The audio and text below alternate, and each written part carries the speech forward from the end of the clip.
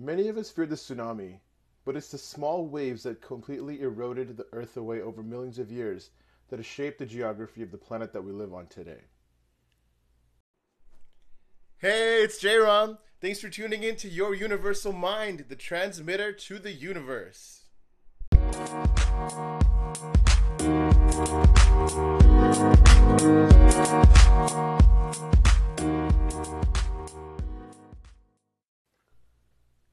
So I was having a fascinating conversation with one of my friends tonight, and the conversation was about energy.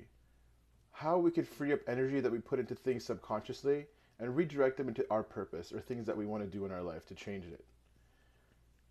The analogy that he used is that most of us fear the tsunami and the damage that it can do, but the most damage that is done by the unnoticed waves that repeatedly hit the sand and the cliffs and all of the earth. And over time, those small waves do the most damage and it's not even noticed.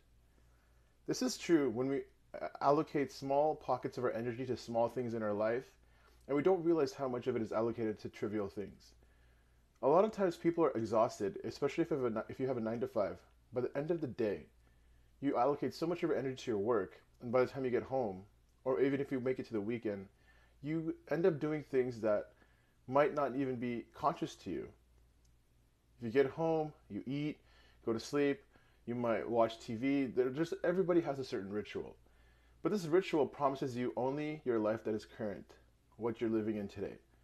Most people might imagine a more improved version of their life, something that they want, like a bigger house, more cars, or any other aspect of their life that they imagine differently from what they live today. If they don't have that, it causes frustration. For me personally, the thing that I did was I was able to raise my self-awareness through improving the friends that I'm around, being more open and honest with the conversations that I have with myself, and really asking why I do the things that I do. Almost to the point of what some people might consider over-analytical. But that's why I have friends and people around me who kind of put that in check. Yes, it's good to question. Yes, it's good to question intensely, but nothing is appropriate in extremes because it doesn't serve any purpose. The people who I've been talking to throughout my entire lifetime, be it from high school or from college, everybody has something different to offer. And once you interact with somebody, that's a certain amount of time and energy you allocate to that person. To me, a day is an amazing day if you learn something new. And this is something I learned from my late football coach. When you meet somebody, they always teach you something about yourself. The problem is that whether this person has something positive or negative to add to your life, it doesn't matter unless they become a regular part of your life, that it begins to affect the trajectory and the destination of your own personal life. So say, for example, throughout your day, you get up, you go to work, and you meet many people throughout the day. Whether this person is positive or negative, it takes an amount of emotional energy for you to interact with them.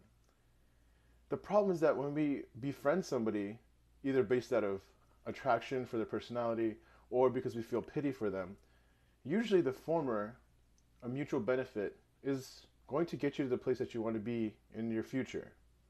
That better version of yourself. But a lot of us become friends with people out of pity. And I say a lot of us because I think by nature people are good people, and they care about others. So if we see people suffering or we see people alone, we tend to want to give them care. But I think in that moment, we kind of overestimate how helpful we are. And we kind of inflate our egos because we think that we can change someone's life.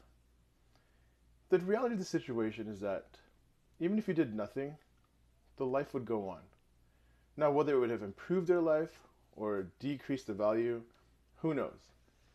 But the point I'm trying to make is that every interaction is an emotional investment. And once somebody becomes a regular part of your life, that emotional investment becomes greater. It starts to affect your thought patterns, your behavioral, your habits. And so, for me, I've had many people through the duration of my life who I didn't realize detracted from the value of my own self. They didn't, the way that they thought and the way that I think today actually, the way that they thought and the way that I think is very different from my goals.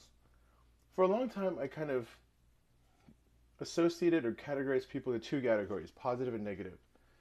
But what I realized today is that everybody has different goals. If your goals don't align to mine, then the way you probably think is not going to benefit me. And vice versa, if your goals are different than mine, or that's probably the same thing, sorry, then the way that I think is not going to benefit you. However, I think being positive and encouraging is able to be universal, especially for people who are trying to commit to growth. I want to close with this. In chemistry, there's an equation that relates whether or not a reaction will happen based on the amount of free energy that's available. And what you calculate when you calculate free energy is you look at bonds. The energies that it takes to break the bonds apart, the amount of temperature, different variables.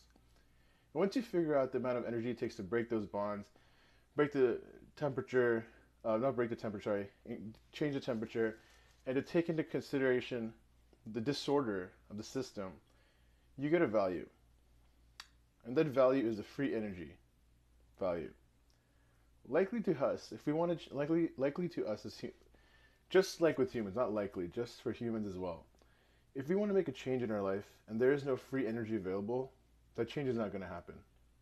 We have to break certain bonds. We have to raise the temperature, as in like for the frequency of how much we impact our goals every single day, how much we do it, and take into consideration the chaos of the universe we live in. And then and only then will we be able to achieve the goals that we want and have that free energy available to make that reaction spontaneous.